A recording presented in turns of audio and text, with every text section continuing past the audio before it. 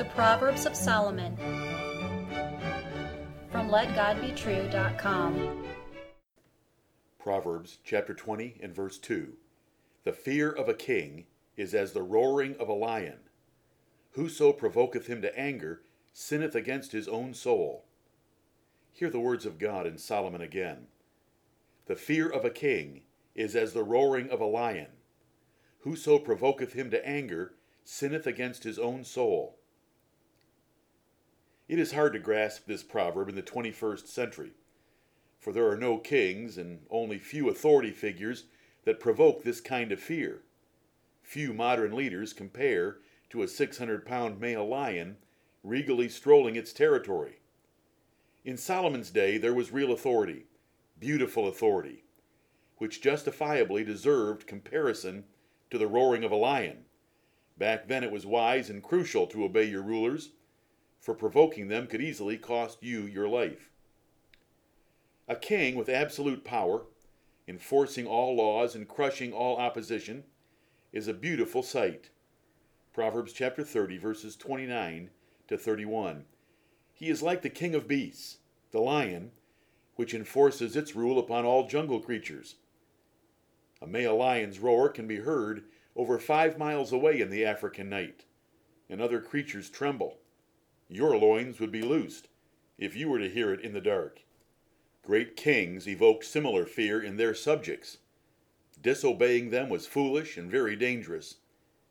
Nebuchadnezzar, king of Babylon, was such a king. The greatest historian in the greatest history book, God in the Bible, declared him the most glorious of all kings. If his cabinet could not tell him his dream from the night before, he might cut them in pieces and turn their houses into dunghills. He could do the same to citizens that might oppose his new religion. When he threw a party for government workers, they either liked his music or were thrown into a fiery furnace. Late-night talk shows and MTV morons did not ridicule him.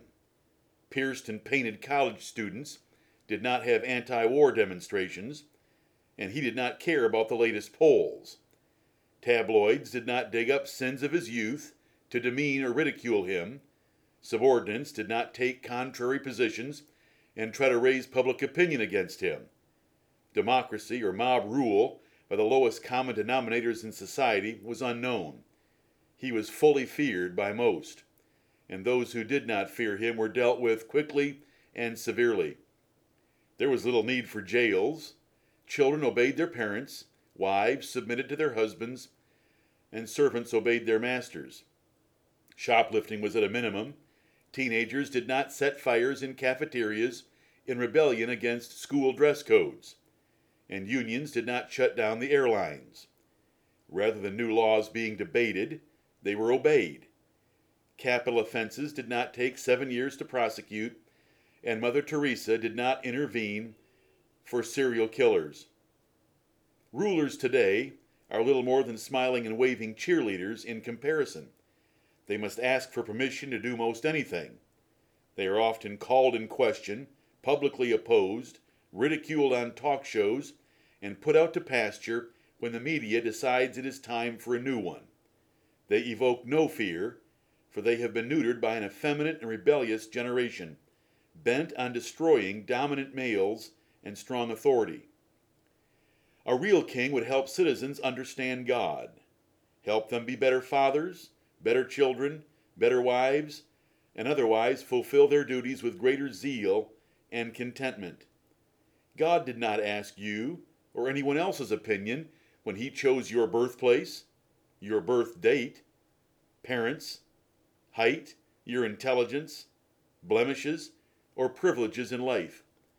And he will not ask your opinion when you stand before him naked and condemned in the great day of judgment. He will be king, and you will tremble. Every knee shall bow, and every tongue shall confess. Men today are told to get in touch with their feminine side. Wives are taught they are equal or superior to husbands. Children are allowed to disobey and defy their parents. Laborers unite in unions to defy authority and management and destroy company property. Ladies try to be senators, girls degrade the army, and time out is used for enforcing parental authority. There is no fear of the king, so there is little to no fear of God, parents, husbands, masters, or pastors. Great dread of a sovereign ruler is not a negative if you live right. There is pleasure watching criminals destroyed by such a noble and powerful leader. God designed rulers to be a terror to evil works. This kind of fear is productive, for choosing to do right will bring his blessing and praise. What should you do if you provoke a strong ruler? Submit and pacify him, taught both in Proverbs and Ecclesiastes. Listener, are you obeying every ordinance of civil government, even though it no longer has many characteristics of the lion? It can still prosecute and punish transgressors, and you should submit and obey to avoid their wrath and to please God. This is all taught in Romans chapter 13, verses 1 through 7. Do you understand the fundamental need for strong authority? And do you try to exalt it in those over you and enforce it on those under you?